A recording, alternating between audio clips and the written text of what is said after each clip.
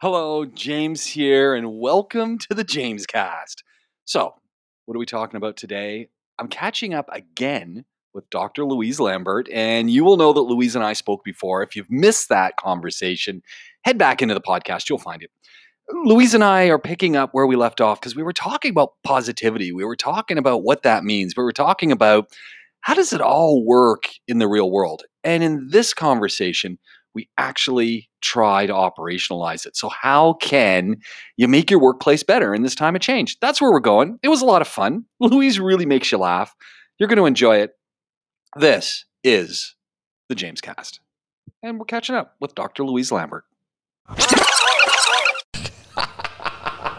I love the no rules. It's like just wing it and whatever. Well, it's planned, sort of. I always have a plan of where I want to go, and I've always looked at stuff, and then I kind of like let's see how it all just fills in, as opposed to the rigidity. Sticking to the script. Yeah. Well, and we get there, and I think it just makes it a whole bunch more interesting to listen to. And if it doesn't, we'll just do it next week. I have never done a single thing in recording that's not been cool. Yeah, it's all worked. It's always worked. We just keep picking ideas up. Yeah. And we go. But I thought this one was kind of cool because it picks up. So let's just do it. Let's just start because you got to go too, right? And that's my point today. It's like we're reimagining work. Why do we all need to be there? Yeah. Well, silly. Because they built these giant buildings. Yeah. And this infrastructure. Figuring out some other way to do it, which they're not quite doing. No, at all. And all of the students who are, because you still have buses coming into Al-Ain. I don't understand. I don't know which students are going in for which lab courses. Is there you got a medical school there or some? So you're right. I didn't realize that. And I had a few students saying, "No, we're in hostel." What are you doing there? You're there? People are there? So I don't know what department, but there are some people there. So maybe it's some of the engineering folks or medical, as you say. Stuff, yeah, where it's a lab. Yeah. All right. Well, let's do it. Let's start as we do. Hello, my name is James Pikeway. This is Catching Up, a Podaholics podcast, coming to you from the Rove Hotel podcast studio. And Dr. Louise Lambert, or Louise Lambert, which one do you go by? How do you go? Lambert. It's easier to pronounce.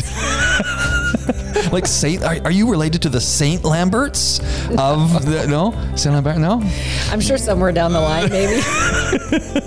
I'm famous and I didn't know. Man, the program's catching up, and Louise has been here before. She is a psychologist working as a professor at the United Arab Emirates University. We talked, weeks ago. Go back to the podcast, go back to it and take a look. You can have a great listen. And we kind of caught up. We kind of met, actually, and had a chat, and then realized, ta-da, more to talk about. And we're both Canadian. That's and since you're in town, DIFC, which is only 200 meters, 300 meters to get to the start of it, and probably from here it's a 7 to 8 minute walk. Jack's Burgers. I don't know if you eat hamburgers. Yes, I do. I don't know if you like poutine. Hello. Jack's over in DIFC.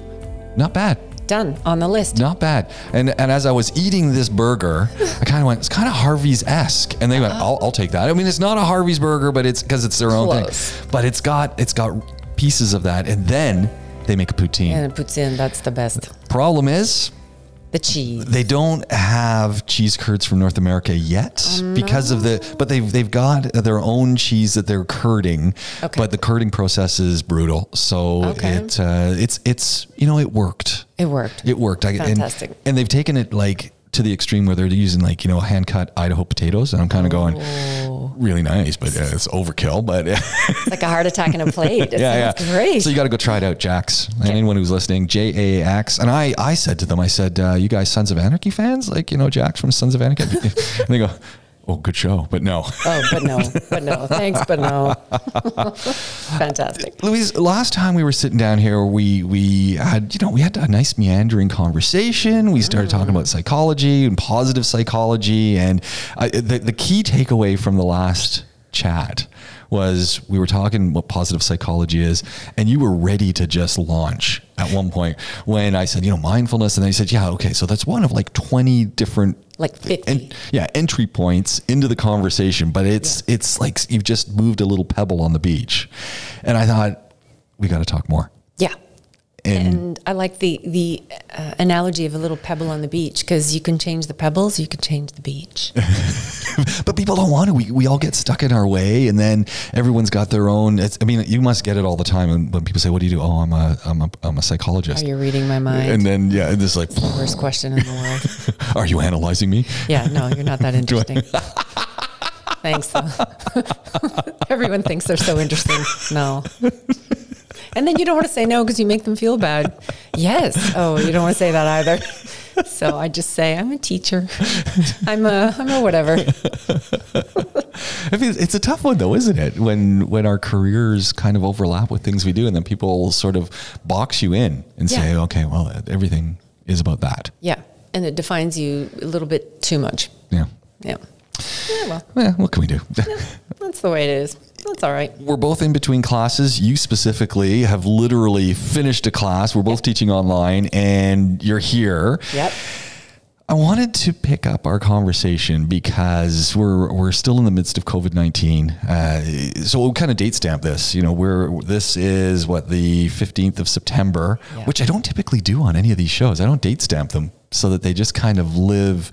You get the date if you look at where they are in sort of the podcasting directory, but otherwise I don't usually say where we are. But I think with COVID and where this conversation is coming from, it's probably very useful to know that we're at this point, which is, when did this all kind of kick off? March. Second week of March. Second week of March. So I just made it back. I was away on vacation and I just made it back. We kind of cut our vacation short because we sort of saw the writing on the wall as airports were closing. It's like, yeah, okay, we got to get out of here. And luckily you did. Some people were stuck in resorts for months and had to take loans out. Can you imagine? I can't imagine it. We were actually in Africa, so I couldn't imagine with the numbers skyrocketing as they did there. And no, I couldn't imagine it. I mean, I love the people I was staying with. I love the friends. They were excellent, but it would be 5 months on horrible for them and horrible for us. Yeah. To be so far away from home. And as you said, you're taking out loans, getting people to take care of your stuff.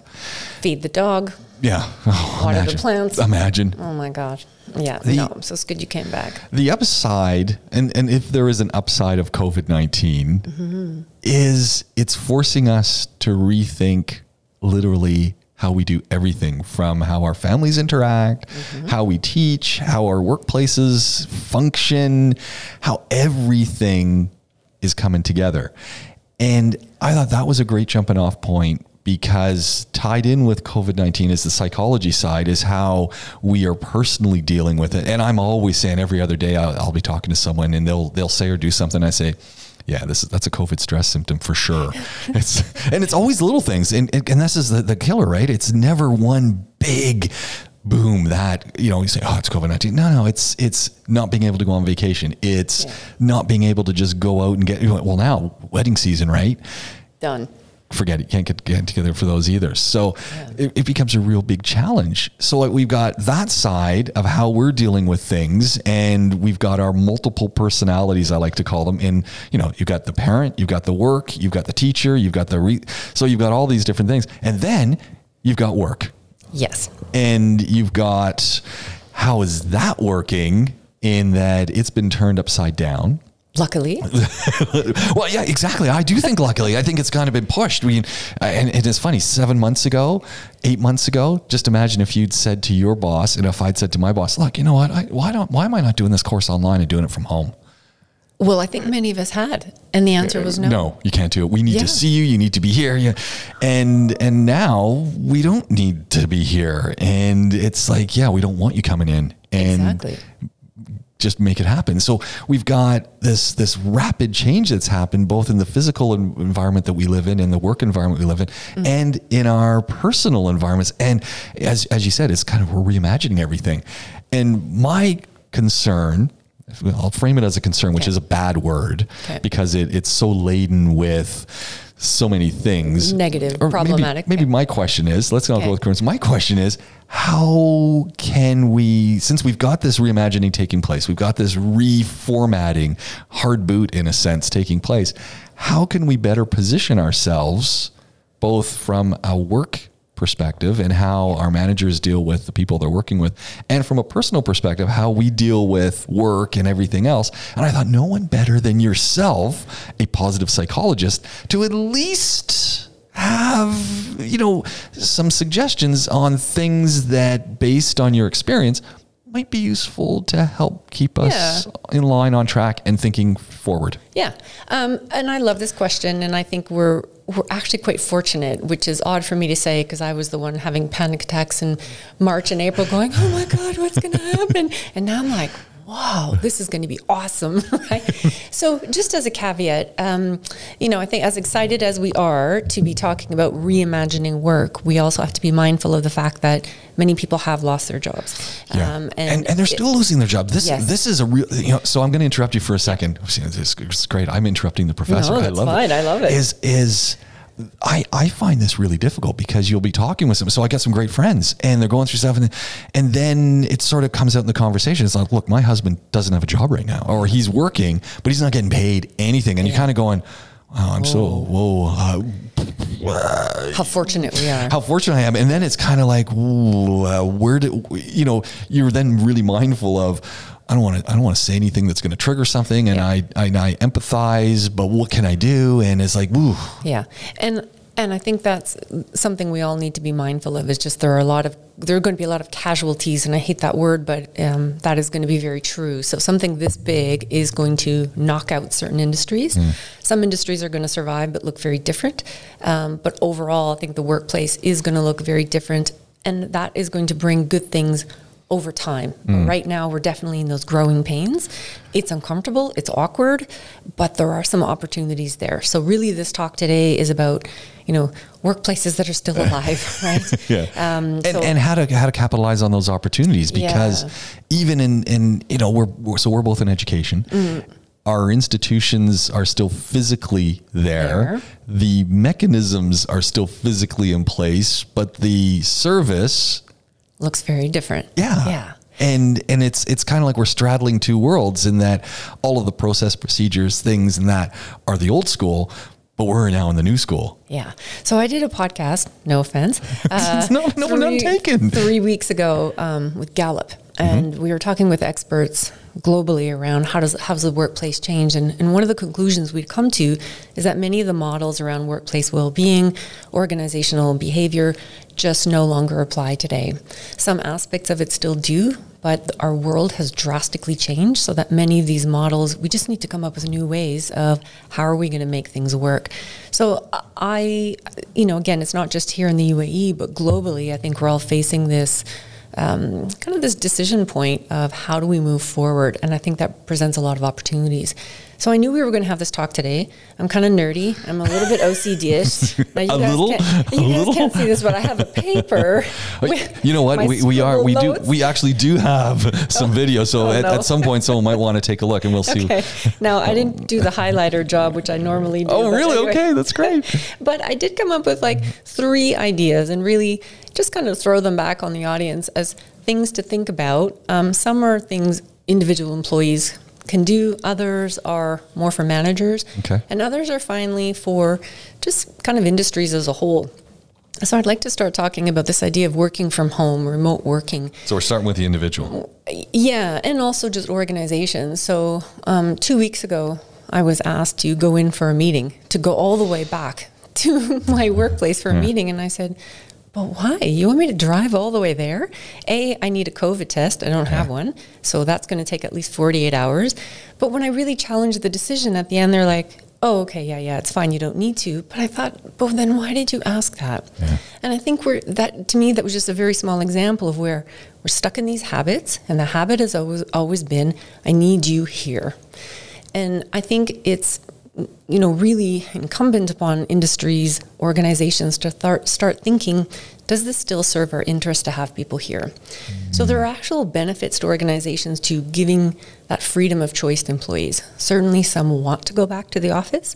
Parents are like, yes, please, when can I come back?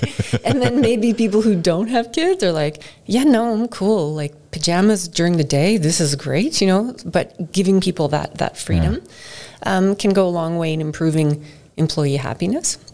That life-work balance, but also for the organizational perspective, I think this can be a real opportunity to also open up markets. So if I want to work at home... So what do you mean by opening up markets? If I want to work at home, I'm not bound by the traditional working hours. So I don't need to go in at 9 to 5 because the actual building is only open from 9 to 5. Maybe I prefer to do 7 to 3. Might that open up European offices or Asian offices or North American offices?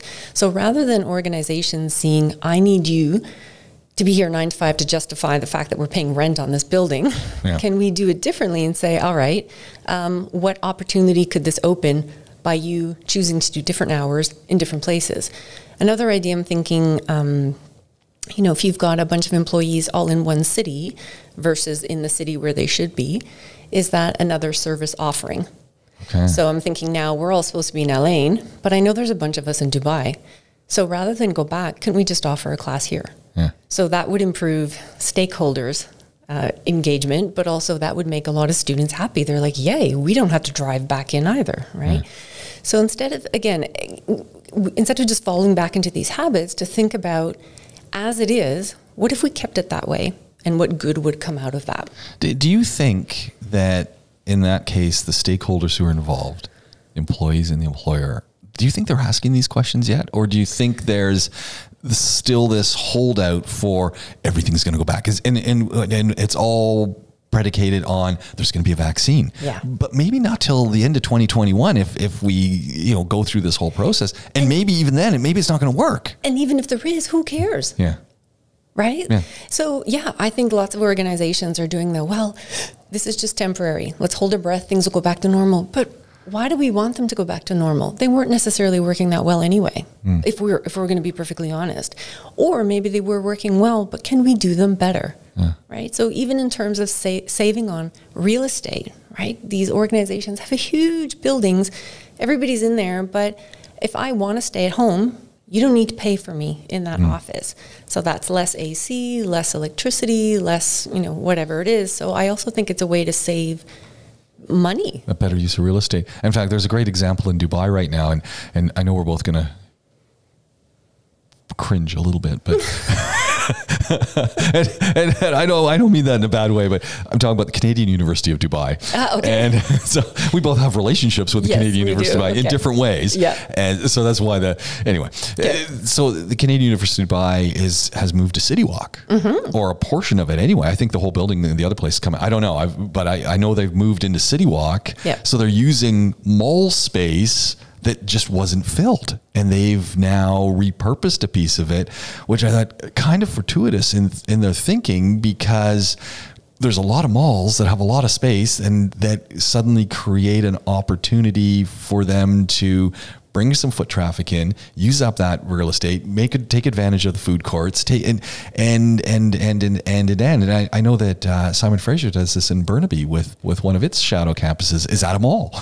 It's on the top part. Perfect. The bottom part's a mall. So it's a mutual partnership, but also that allows the institution to say, okay, this semester, for whatever reason, maybe we have more students, less students, and you adjust your budget accordingly versus, we just have to keep paying even if 3 buildings are empty. Exactly. Right? The other thing I like about this working from home, and we talked about this in our last podcast as well, is, maybe we just do away with offices altogether or some version thereof, and we have little working pods. Right. So this could be an example of a pod.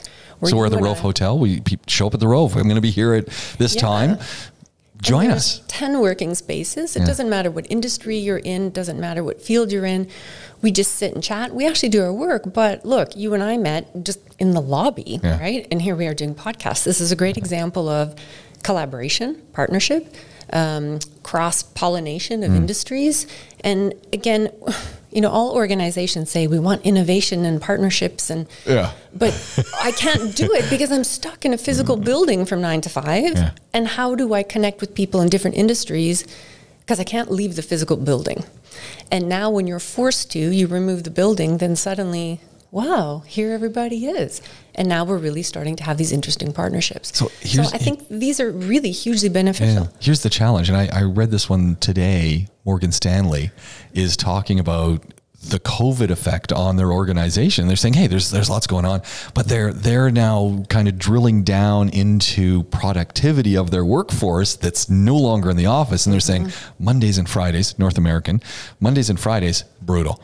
But the middle of the week is going okay. And that got me thinking, saying, well, maybe they're, I wonder how they're, first of all, I didn't see how they're actually measuring productivity. And maybe their productivity was all out of whack to start with because people would hang out in the office till like midnight working on these deadlines. And now they're at home and they're saying, hey, work-life balance. Or the other side of it is maybe they're not doing as much work as they come out of the weekend and as they go into the weekend, but that middle of the week is just jam-packed. And I can't imagine Morgan Stanley that they're not getting the work done. So we've now just see a shift in, as you led into, 10 minutes ago, saying we're recalibrating our working times and our working methods to suit us more and meet the demands of our organizations. And honestly, so on that subject of productivity, lots of studies are coming out now saying we're actually more productive at home by about 2 hours. Wow. Simply because we're not commuting. Yeah, well, so I get that totally. From an organizational perspective, it's probably to your interest to have me working at home because I am working more. It might not be to my interest, of course, but so again, if we just get out of this habit, you must be here, but really why? Yeah. And we look at the actual indicators and measures and different ways of doing things, and it would be more advantageous to both organizations and employees to be thinking about ways to do things differently. And now's the time to be saying, I prefer not to go into the office. Yeah. And here's why. How do we negotiate that?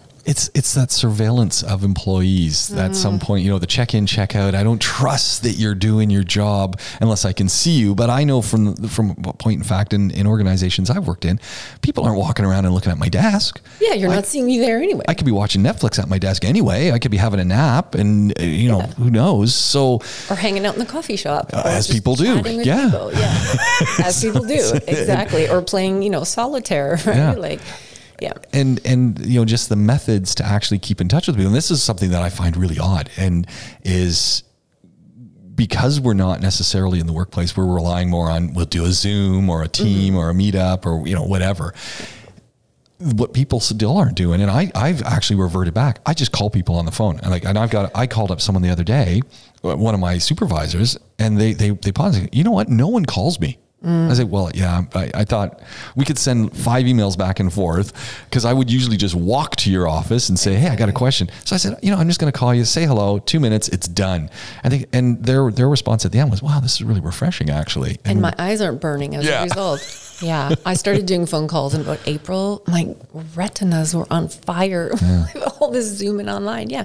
So in some ways, maybe it's making our communication more purposeful and intimate in ways. Yeah. Because we're kind of lacking, but when we do talk, it's purposeful, right? Because I'm actually calling you versus, hey, Bob, how's it going? Good. Yeah, great. See ya. Bye. I mean, these are trivialities. How do we give people permission and organizations permission to start to embrace this, do you think? What's the step one? Because I feel like we're still at the bottom of the step. We've got all sorts of tools. We've had all sorts of examples. We've had all sorts of experiments. But in the end, people are just kind of going, okay, when do I get told it's okay? Yeah. And I think this is where, so my point, and again, just that little example for me 2 weeks ago was, no, I'm going to set, look, whether I'm successful or not, it's a different story. I like to hope, I think I will, but at least I'm going to try. Yeah. But it's this idea of, I think it's employees themselves need to sort of advocate for some of these changes they want to see, because if you don't say anything, it will go back to normal. Yeah. Now, if that's what you want, great. It's not what I want, so don't let that happen. But it's about speaking up, but also questioning. Why do you need me there? Like, what is it I'm doing here that I can't do there, and vice versa? And then you do the poker stare, and you wait for the answer. I hope your eyes don't burn out until they do. Well, and it's true, right? Because when you do that, it's like, yeah, there's really no reason. Yeah. You know? So ask the question, like, why do I need to be there? Because you can see I'm logging in, I'm meeting my outcomes. Yeah. I'm doing everything I need to do. So I'm actually somewhat certain that my Zoom classes are being monitored, only because I've been talking with, so we've got institutional Zoom for the university, and I'm almost certain that I've heard people in the class who aren't in the class.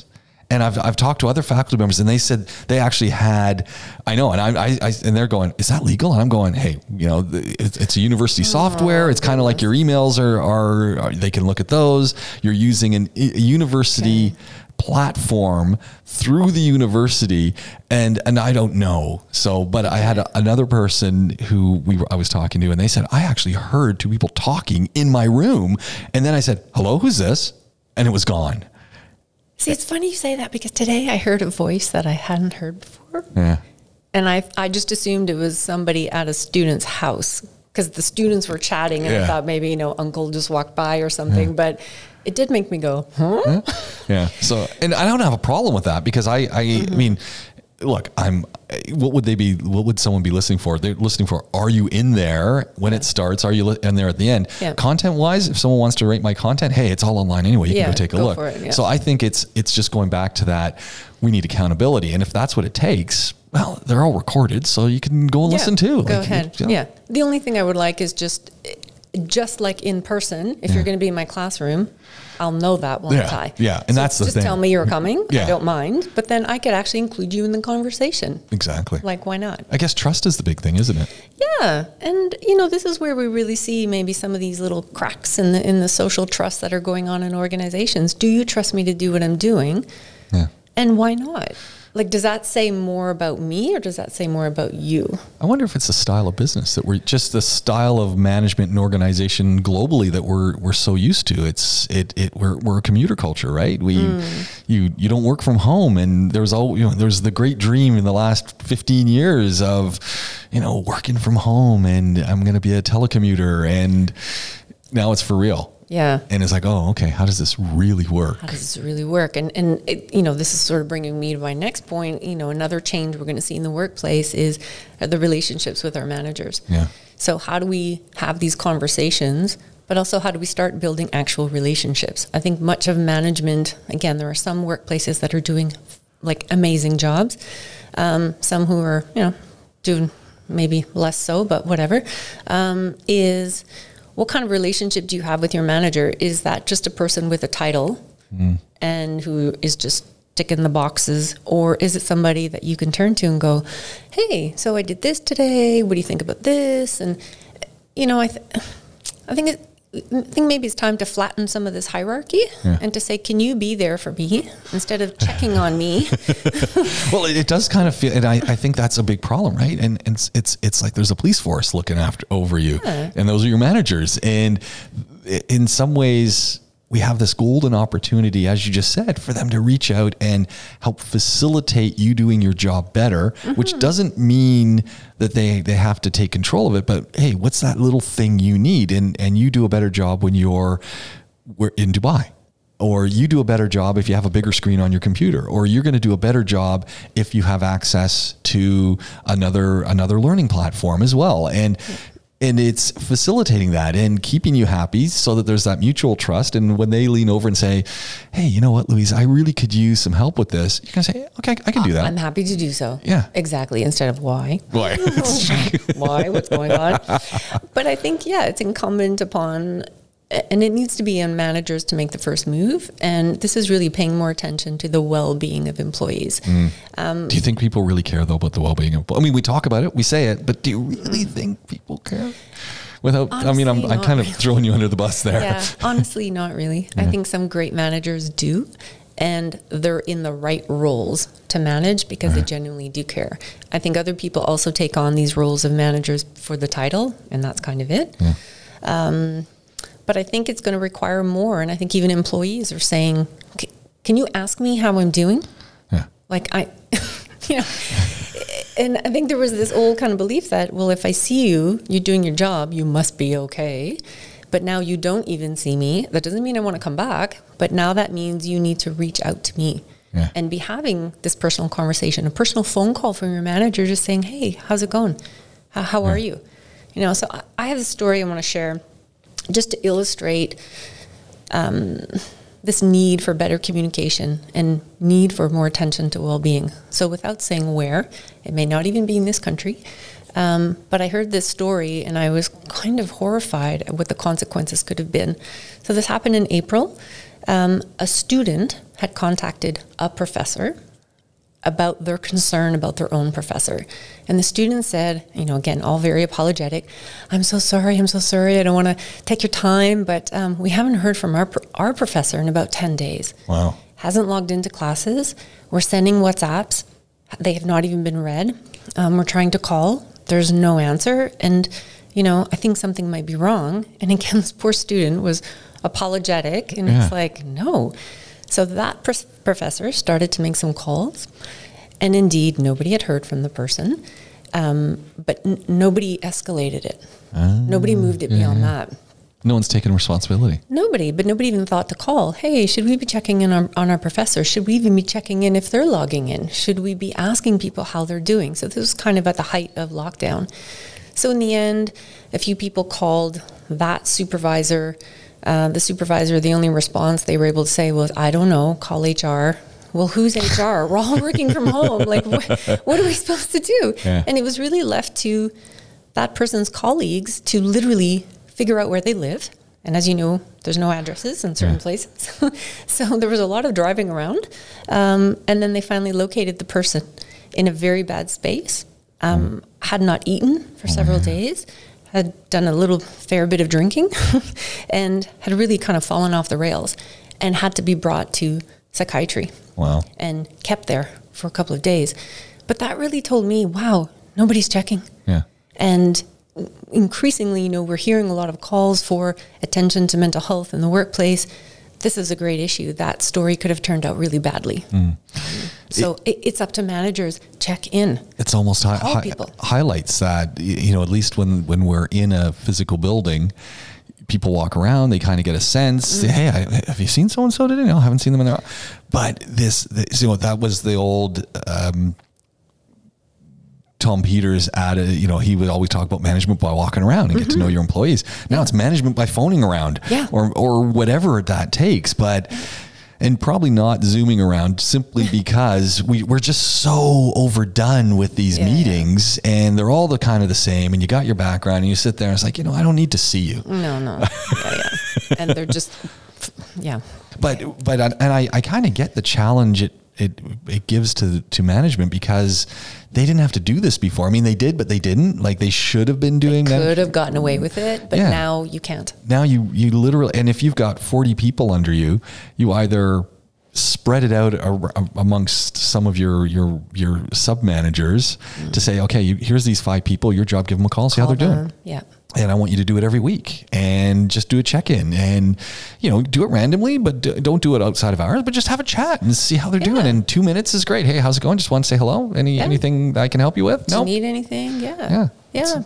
And I also think there's also room to, you know, if that takes a long time, again, you may have 40 people, you may have 100 people under you or more, hopefully not more. But, you know, the other thing, and I've started to do this with my own colleague, is, again, at that height of lockdown when I was having my little panic attacks and whatnot, we reached out to each other and we're like, okay, here's the number of my parents. So if you don't see me or if I die, can you call them, please?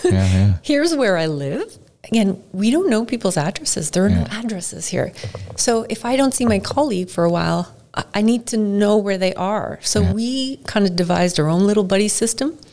I know it sounds kind of nerdy, but we've had a great friendship emerge out of that. But it really made us think every workplace should be doing this. Everybody should have a buddy. You shouldn't go missing for 10 days and nobody notices. That is shameful to me. That's a real moral failure on the part of organizations. Like, that's oh my gosh. And you know, I think we did that. I got 3 friends that are in the office that, you know, hey, we know where each other lives. You know, the people that I would just go and stand in their office door and say, hey, how's it going? And so we kind of do that now. We'll literally in between class might just pick up the phone and say, hey, how's it going? What's going on? How was your class? What's going on? Oh, okay. Hey, by the way, I got to go teaching. You say, yeah, me too. Got to go. Bye. And we're just kind of recreating it. And it's that, like you said, if something goes wrong and if I can't get a hold of that person, you know, it's like, oh, okay, this is odd. And then I'm going to try another method. And then if I haven't gotten a hold of them by the end of the day, it's going to call the other person. Hey, have you talked to so-and-so and what's going on? And it's great that we do that, but organizations also have a responsibility to do that. So they really need to be thinking about that. And that's I think the other side of it is I get the sense that organizations generally are just now overwhelmed with, we still have all of our regular policies. We've got things now that we have to do, and we have to be thinking of the well-being of our employees. But hey, the well-being of our employees, isn't that just about the well-being of the institution, whatever that institution might be, whether I'm a shopping mall or I'm an accounting firm? Really bringing that into perspective I think it's becoming hard for organizations. It is. It is a lot to do. It is. But on the other hand, I sort of short circuit that question and go, but if you're not doing it, in that example, 10 days worth of work was not done. Yeah. So for that person, it's like, and that's, and the damage for the students, because now they're going to be saying, hey, the organization and this professor and this, and it's like, you know, what do you think of this place? You know, and let's say that they're in an Ivy League university, or they're in Cambridge and suddenly someone's going, oh yeah, well, it's a good school, but but I had this experience and let me tell you about it. And it's like, ooh. Yeah. And that's just because the student spoke. Yeah. So imagine when they don't. Yeah. Right. So I think it's incumbent upon organizations to find ways to sort of streamline, how do we pay attention to well-being in a way that's not adding to our ill-being by adding more stress for the people who are in charge of this, but that we build a culture, an organizational culture that sustains itself. And so I think organizations that did a good job of doing that before probably weathered the COVID experience, which is still ongoing, but a lot better. Those that didn't, this is where you're exposing all the cracks now. So here's my concern. And it's looking at all organizations saying, okay, we got to do this. And it's really looking at the well-being of your employees becomes even more important. The managers, depending on which industry they're in, they've kind of gone up the ladder. They haven't necessarily got any training in doing that. No. They don't even know. And what I think is being exposed to us is one that, we've had an HR department. And maybe our HR department is good at finding employees, and maybe it's good at their termination and, their salary stuff, but they're not necessarily so good at the well-being part, if that's what HR should be doing. Mm-hmm. And we've got our line managers who have no clue because they've never been trained in it, and they have no, they don't have a capacity to actually understand what they're doing. They've kind of learned as they're going. It's like we're at ground zero for a great opportunity to recast something, but it's terrifying if I'm that manager who now has to be thinking of well-being. And I'm going, man, I never even took a counseling course or in any of my studies. And what if you're in a management role and, your background is in English Lit and you've never taken a management course in your life either? You just, you've learned as you went. I could understand why that would be super awkward. Yeah, no, for sure. Because you're like, what do I even ask people? And especially when you've never done it, but also when it hasn't been a tradition in the organization. And again, it's about the whole culture. So if you're in an organization where everybody kind of does it, you have models, you see other people doing it, you see how good relationships form, then it becomes a lot easier. But when you have to do it from scratch, from cold, and nobody's doing it. And it's got to be up and running right now. I mean, not only does it have to be going, you've got to be at the top of your game. It's, how long have we had? You were dragging your feet because, this is going to be over, this is going to be over. And now you got to get on online learning. You've got to go through the process. You probably need to get a certificate in something or bring in the people who can do it. Good luck at that, because they're all over the map too. Yeah. And my advice is, let's not complicate things. There we go. I love the advice. This is what I was waiting for. Let's not complicate things. It's really about just giving. It's the same thing you do with your kid. Hey, how's it going? Yeah. How are you doing? That's really it. Sounded just like home there. You made me homesick. I was just saying. But that's really it. I just finished a study where we did a school program, which was rudely interrupted by COVID. But what we found in that study was kind of interesting is that, the interventions all worked. Prior to COVID, we were already seeing gains in well-being. And then during COVID, things changed. But the most important ingredient was just teachers being kind. Yeah. Asking questions and listening. Like, that's it. Yeah. It's really not hard. So it's about be human. Leave your title for a moment and just say, hey, I just want to check in and see how things are. Is your family good? You all right? Okay, cool. Yeah. Like, honestly, that's it. The crazy thing is you've got also this shifting of perceptions because you've got the employee and you've got the manager, and maybe the manager's actually never asked about your family and they really don't know anything about your background, and suddenly it's and like, may not even know your name. Yeah, for sure. Literally. Yeah. Employee number 737. Who's that? Yeah. Or, you might get a boss who, because of what your role is in a company, they think that's your thing when really that's where you've gotten to, but that is not your thing. It's not your thing. But they brand you, well, yeah, you're the accounting guy. It's like, yeah, that's what I do, but that's not me. Yeah. And I could do 12 other things even better, which I'd really like to do, but nobody's ever asked me. Yeah. And how's your family? And it's like, they're okay. Why do you care? You've never cared before. You've never asked before. And you raise an interesting point. So I guess, on the heels of that advice, if you're going to start calling people, be prepared for awkwardness. A couple of seconds of, what? Are you okay? Am I getting fired? What's going on? Well, that's the thing. They call it, hey, it's the boss calling. It's like, you're going to freak people out. Yeah. It's like, what have I done? But then, okay, so explain it. Just say, look, I've never really done this before, and it's kind of awkward for me as well, but we're just trying to check in with people more frequently. So, let's do this in a minute. You okay? You're good? Yeah, fine. Okay. Yeah. I'll be calling you in 2 weeks ago. Yeah. Now that's awkward, but the person hangs up and goes, okay. And they kind of reserve judgment just to see. So they're giving you space. Yeah. And you've got an opportunity to do things differently. So I'm going to use my own personal thing, which I hope this doesn't get me in trouble at work. I think we're past that. We're well past. So I'm at the phase where one of my dean does call. Okay, wonderful. Which is great. Yeah. But I've got other people who are above me who I interact with who never call. Yeah. And I've heard nothing from them. And I'm kind of going, it's weird because I'm thinking, you know what?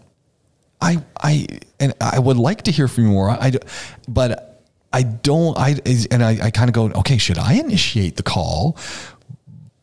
But I'm worried in my mind of initiating the call, and it's like, why are you calling me? Like, what? Yeah. Do I need to be paying more attention? Yeah. Like, what's going on? Wrong? Like, what you never talked to me before, and why you? But given this whole situation, given the fact that we're no longer in the hallways together, in my own capacity, I would like to hear a little bit more, not as a group from some of the leadership that's around, but on a little more individual basis, just to check in and just sort of a reassurance that they actually know that I do something. So maybe they check in and they actually go, hey, that's a good thing you're doing with Creative Mornings, or hey, that's a great thing that you're doing with those podcasts. I listened to a couple and that's really interesting. And it's a way to be seen, to be acknowledged, to be rewarded, and to go, okay, what I do actually matters here. Yeah. And that is how you build employee engagement. That is how you build employee happiness. I think we have that reimagination time right now for organizations. They've got this golden opportunity that I think is in front of them in big neon lights blinking. You can do this. You can do this. It's going to be awkward, like you said.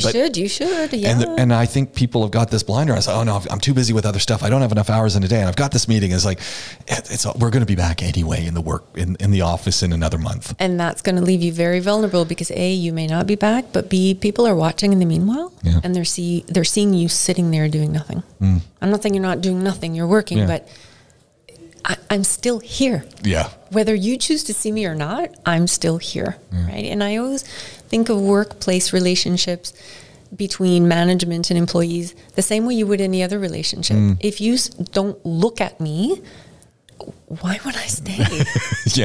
Honestly, why would I stay? At a certain point, you kind of go, hey, they give me loads of positive recognition over there, and they pay, same thing, same work, same so managers do themselves a disservice when they don't do it. I like the point you also raised, though, about do you reach out? So I've had managers in the past where they didn't reach out to me. I think they felt like, oh, that's getting a bit too personal. It's kind of too awkward. So I reached out to them, and it was quite incredible because it was sort of like, oh, you want to talk to me as a person? awesome. And then we became really great friends, and it actually helped the workplace. And I was ready to go the extra mile for them because I liked them, but also they trusted me. Yeah. And it's just building a relationship. But again, I think if you're one of these people and you can reach out and do it, and great, but it needs to be from the management. Yeah. That's where it needs to start. And I think this is, like you said, golden opportunity. Just start doing it. Yeah. And work your way through. Yeah. It could be very interesting. I think it's an exciting time. There's lots to study. There's lots to think about. There's lots to happen here. I just wonder how prepared some people are for it. Yeah, I think that's a good question. And again, the KISS principle, keep it simple. It doesn't need to be complicated. You know what worries me is where we're at right now is what we're talking about, this management sort of reaching out and showing that they care and that well-being of their employees. As you said, if we're going through this cycle, say we're 6 months in, are things going to change in another 6 months? Look, everyone Probably keeps not. saying there's got to be a vaccine. Let's be honest. 2021 is what everyone's talking about, somewhere in there. End of 2021. If the opportunity comes for more organizations to, let's take Canada, for example. And I'm listening this morning just in a high school, elementary school teaching, because of the way things have changed. There's a huge demand for some teachers. Yeah. And those are big numbers. And it's just, I was listening to just one school board in one province where there's 70 school boards. Just one school board needs 40 teachers. Oh gosh. And some of them to work online. And they're saying, and they're a small school board. They're saying, what about, and so I'm thinking, imagine if you take all these businesses, the accounting firms, the PR firms, the insurance companies, and you've got some insurance companies where maybe they're doing really good at keeping in touch with their employees, and you got others that are doing a crappy job. As soon as the opportunity comes that you can actually move around, what's going to stop these people who now are already one step out of an organization because they're not there for saying, you know what? I can do better, and we're already in an awkward situation. So let's just keep on walking. And I wonder if we're not going to see that. And right now, we've got this big fear. A lot of people have lost jobs and things, but it also creates that opportunity then for people to say, well, hey, maybe I can do better, and why don't I try something? And if it's going to get me stay closer to home, why wouldn't I do that? And I think, again, if we think about the relationship between management and employees, again, like a regular relationship, having nowhere to go doesn't mean it's a good relationship. It just means you have nowhere to go for the moment. But the moment the door opens, gone. So I think now it was always the case. You should be trying to develop this ethos of care, developing an organizational culture that makes people want to stay, because just paying people is not enough. Everybody pays. Yeah. Like everybody pays. And if that's all you've got to offer me, I might stay now because, there's fewer and fewer opportunities. But again, the moment the door opens, people will be voting with their feet. Well, I keep laughing actually when people say, well, it's your job, and you might say, but in the fact that across employers across the board are doing things in different ways, and you're getting all of this experience, and if you've now literally have this something that you can show and say, well, here's how I did it to a potential other employee, and they might go, man, we need that. And hey, we're already working online, so you know what? You could actually start from where you are and transition in as it goes. I think depending on what kind of fields we're in, I think there's enormous potential for the cream of organizations to sort of say, yeah, you know what, I'm not getting served here as I need to be. Yeah. And that brings me to my third point. Wow, this is like a natural segue. I know. Teachers. I think the other thing we can all be thinking about, organizations included, is how do we need, so now the key word is agility, this agile mindset. I like to call it being fast and nimble, but call it whatever you want. It's thinking about, we don't know what the economy is going to look like, but we're fairly certain it's going to be bad. We're facing more economic shocks. Some industries are going to collapse altogether.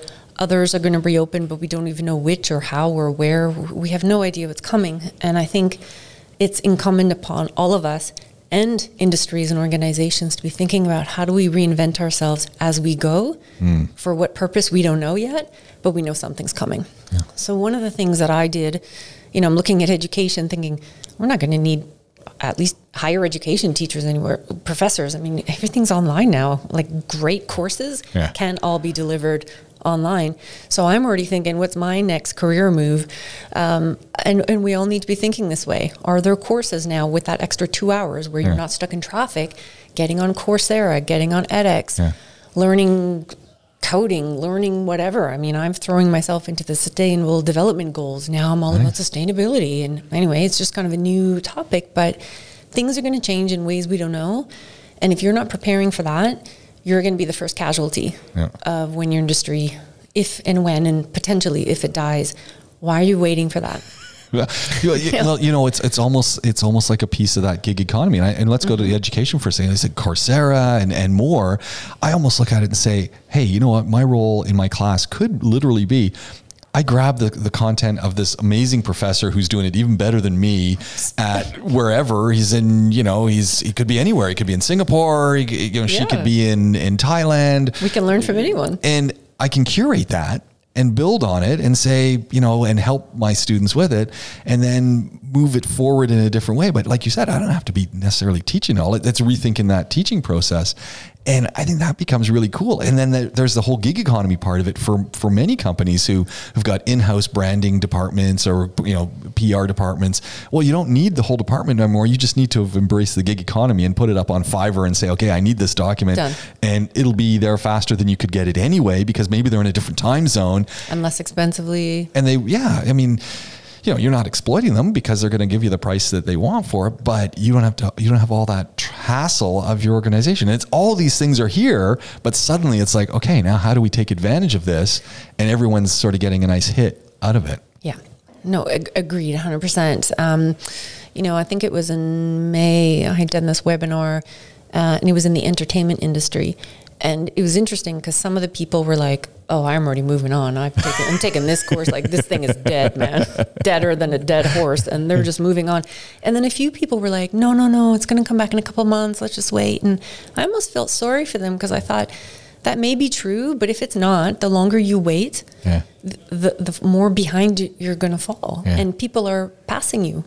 Right. And when it comes to economy, jobs, employability, you need to be on your game. And things are changing so fast. I think people just aren't honest with themselves, saying, okay, where do my interests really lie? Looking at their careers and saying, okay, this is what I do. Where are my interests and what might be the future there? Sometimes then it's nice to sit down and have a conversation with someone and sort of map it out a little bit. And like you said, say, okay, you know what? It's time to do some online courses. Yeah. It's time to try something a little different. And to not think of yourself as invincible. Yeah. Like I've heard some people are like, no, well, we're always going to need this role. And I'm thinking, that's what the horse farrier thought too. Hey, you know what? That's what the A380 pilot thought. Any pilot from any airline around the world, if you talk to them, it's like, travel, my job's guaranteed. Everyone's going to be traveling. Well, yeah, look what's happened to every airline. They've been decimated. Yeah. And A380s, except for the Emirates Airlines, of course, which has a huge fleet. Even there is only a couple of those flying at the moment. Yeah. But other airlines, Air France, they retired them all. Yeah. And that's a whole fleet of aircraft and no one would have ever thought 8 months ago that, tomorrow we're not going to fly these aircraft anymore. I think it's really a time for all of us to be humble. Intellectual humility, they call it, and to kind of get over ourselves and go, look, I don't care how much education you have or how much esteem you have in society. We're all vulnerable and we need to be thinking of ways to reinvent ourselves. I think there's also an advantage to organizations for them to be doing it as a whole, but for their employees to also be branching out in different ways because, again, we don't know what's coming. Maybe in a year's time, I don't know, I'm not good at envisioning the future. Who is? But there's going to be a need for this skill or that skill. Yeah. Rather than laying people off or having to look for people, you might be like, oh, yeah, I was doing that the whole time. Here's my SDGs, man. I was doing that. I'm ready. Pick me, right? Yeah. I'm already in line. So the more your people are diversifying their own skills, you're benefiting from that anyway. Yeah. Now that may come in handy, may not. Even if it doesn't come in handy, they're happier doing it. Yeah. And they feel more of a sense of security in the event that something happens. 10 skills are better than one. And our organizations, for the most part, they do have a capacity in them to help you take on more things. It's sometimes the challenge is you've already got such a full plate. When do you do it? And how do you do it? And how do you manage the time and manage the expectations? Or some organizations, the learning and development, professional development, all that's there, but it meets their needs, right, and not yours. That's a huge one where it's a checkbox. Oh yeah, we provide learning development. We do it. It's there. Take a look. Here's the webpage. How to use Excel. Great. Yeah. Ooh, I'm so excited. Okay, fine. But can I choose something I want that's going to light my fire professionally? I can feed that back to students. I can take on, new cool partnerships and projects and whatnot. But, and I get it. Organizations are like, why would we pay for that? That's outside of the realm of what we do. But maybe some courageous, and I know there are some organizations that do it. They're like, here's PD money. Yeah. Use it however you want. Well, a lot of times in the tech organizations, Google will say, look, every once a week or once a month, you get the day, do your own thing. Yeah. Or, every Friday afternoon, half the day is yours. And hey, we'll fund it. We'll give you, and kind of look at that and go, man, that's awesome. Well, I think back to, Bose speakers. Well, the guy who invented all this was a university professor. He was an engineering guy, and it came out of the university. And look what it is now. It's a giant company, and it's... So on the one hand, again, and universities are a good example. They say, we want all your innovative ideas, just not that innovative. Just not that innovative, actually. And you're like, well, what do you want then? Yeah. I don't want to do Excel. Yeah. This does not light my fire. It does not. I sometimes wonder if our organizations in general... They talk a good game, but they can't. We're in the ultimate test of speed for redoing things and rethinking things, and we talk a good game, but really we're pretty slow at turning the boats, and we're like that, the classic analogy. Titanic. Yeah, we're the Titanic, and we're what, 6 months in, and we're still just barely turning. We haven't turned. No, and we need to, and we could, and in some industries have done it, and some. Yeah, they're not going anywhere near. And they're not going to. No. And they've just said we're not. Yeah. Well, there goes the way of the dodo bird, right?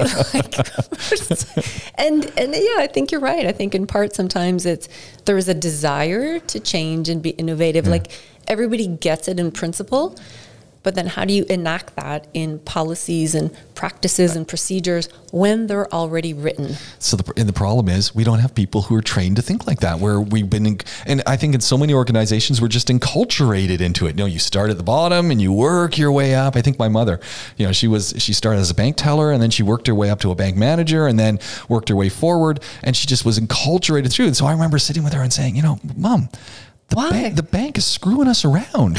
And she'd look at me and she'd go, no, son, that's not no, this is the way, this is the way the bank works. And it's like, the bank just screwed you around. No. It's like, step back for a minute. And then once you step back, you realize, I didn't have the tools to actually envision the change that was needed and at the speed that was needed. So again, it's like, oh man, we got this golden opportunity in front of us, but we need to be open to accepting some advice and some mechanisms. And taking risks. Yeah. I see we always say we failed. It didn't work. Let's try again. It's not a big deal. On the one hand, we're saying we want to be innovative, but you must say yes to everything. I'm like, these two don't go together. But I don't think it occurs to people sometimes that you can say no. Yeah. Or you can say, well, hang on, just explain to me why. I'm not disagreeing, being polite, being respectful, but just explain to me why and what is the outcome we want. And if this is the outcome we want, is this the way we're going to get it? Mm. So I just kind of see people, I know changing the ship is really hard, but everybody also has an individual responsibility to say, okay, well, hold on. Just why? Yeah. So ask a few more questions, think about things. And I think a lot of times, especially with managements of any company, they've got a reason they want to do something. They know the reason why, but they don't want to tell you that reason why, only because you're going to go, what do you mean? I'm checking a box? Like there's no meaningful change for this? No, it's because we have to do it because, HQ has said we need to know that how many people are doing something. And so I need you to do this for me so that I can say that we did it. And then you've just killed innovation and engagement. And Honestly. Yeah. You know, so I think sometimes we create problems and we're like, well, how'd that get there? Do you really want me to explain that? Like, just go back upstream. Right? So, yeah, I mean, my really, it's a deep hope that I have. Partly it's selfish for myself, but I just think we're at this tipping point. And as you say, this ship, we probably have another year where we could do things differently and set it different and keep it different. And it's not just doing a favor to your employees. You're not doing us a favor. You're going to benefit. In fact, I think organizations as a whole can benefit because I will be so loyal to you. I will be engaged, but also this is, you know, bigger markets for you, more service offerings, more greater PR value, you know, whatever. Like, we can all benefit from this, but it just requires us to go, why are we doing this? Yeah. Can we do it differently? Can we do better? So then why don't we just do that? Try it. Like, Give it a why try. don't we just do that? Yeah. But I mean, I think there's Linda Grattan, author from London School of Economics, and her book Hotspots, excellent book. Okay. And the creating a mentality of change, creating mentality of action. It's not what it's about, but that's what it's about. Okay. And everything that she talks about with all these case studies in this book are about project management with people involved in projects that aren't in the same place. And the key thing that works when she writes about it, and she shows, you know, these organizations that are succeeding, is one, you're willing to try something, and you put a limit on it. You say, okay, for 2 months, let's try this other thing. For 2 months, let's go all in. Yeah. And at the end of 2 months, we're gonna spend a week examining what did we do, and if it worked, let's keep going, and if it didn't work, let's retool. But we know that we're gonna work hard and do something for this finite period of time. When it ends and it moves forward, and everyone is involved in that process, and it's meaningful involvement.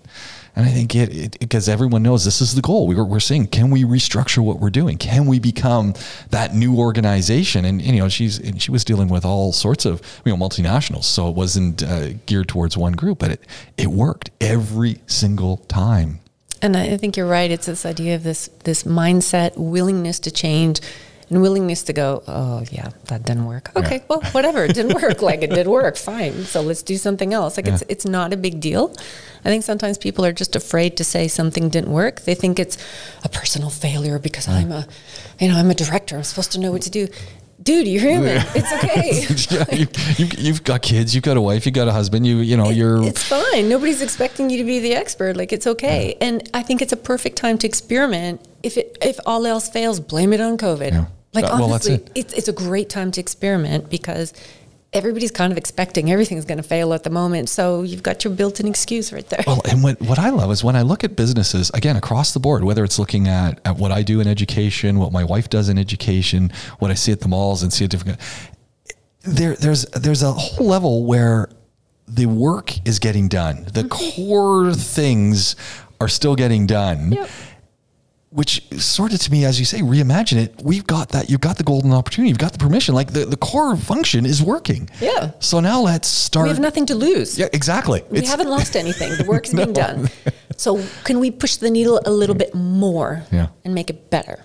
And make it better for tomorrow. I think the challenge we face is we've gone down this path of, you know, you think about the Industrial Revolution. What was it pushing for? Condensed living. Bringing everyone from the country into the city, which clearly, you know, goes right against social distancing. And right? now we're all finding, where's the cottage house?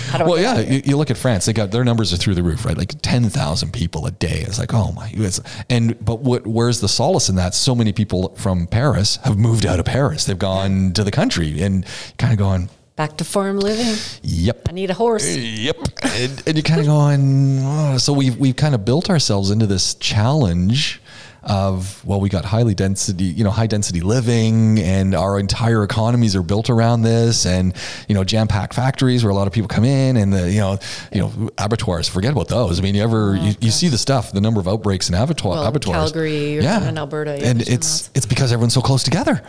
And it's like, because the economics of a mom and pop operation, well, they're really good.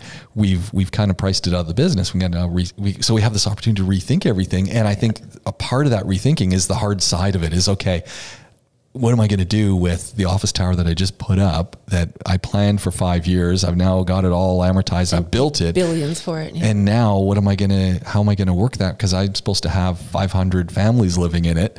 And you're telling me, James, that maybe what you need to do is vertical agriculture and repurpose it. And they're kind of going, but yeah, but that was never in the plan. I say, maybe it is in the plan now. Yeah. And change is costly. I mean, let's not fool ourselves. So if you've got, I'm thinking back to organizations, less to residential, but all these office towers full of people and now they're all empty.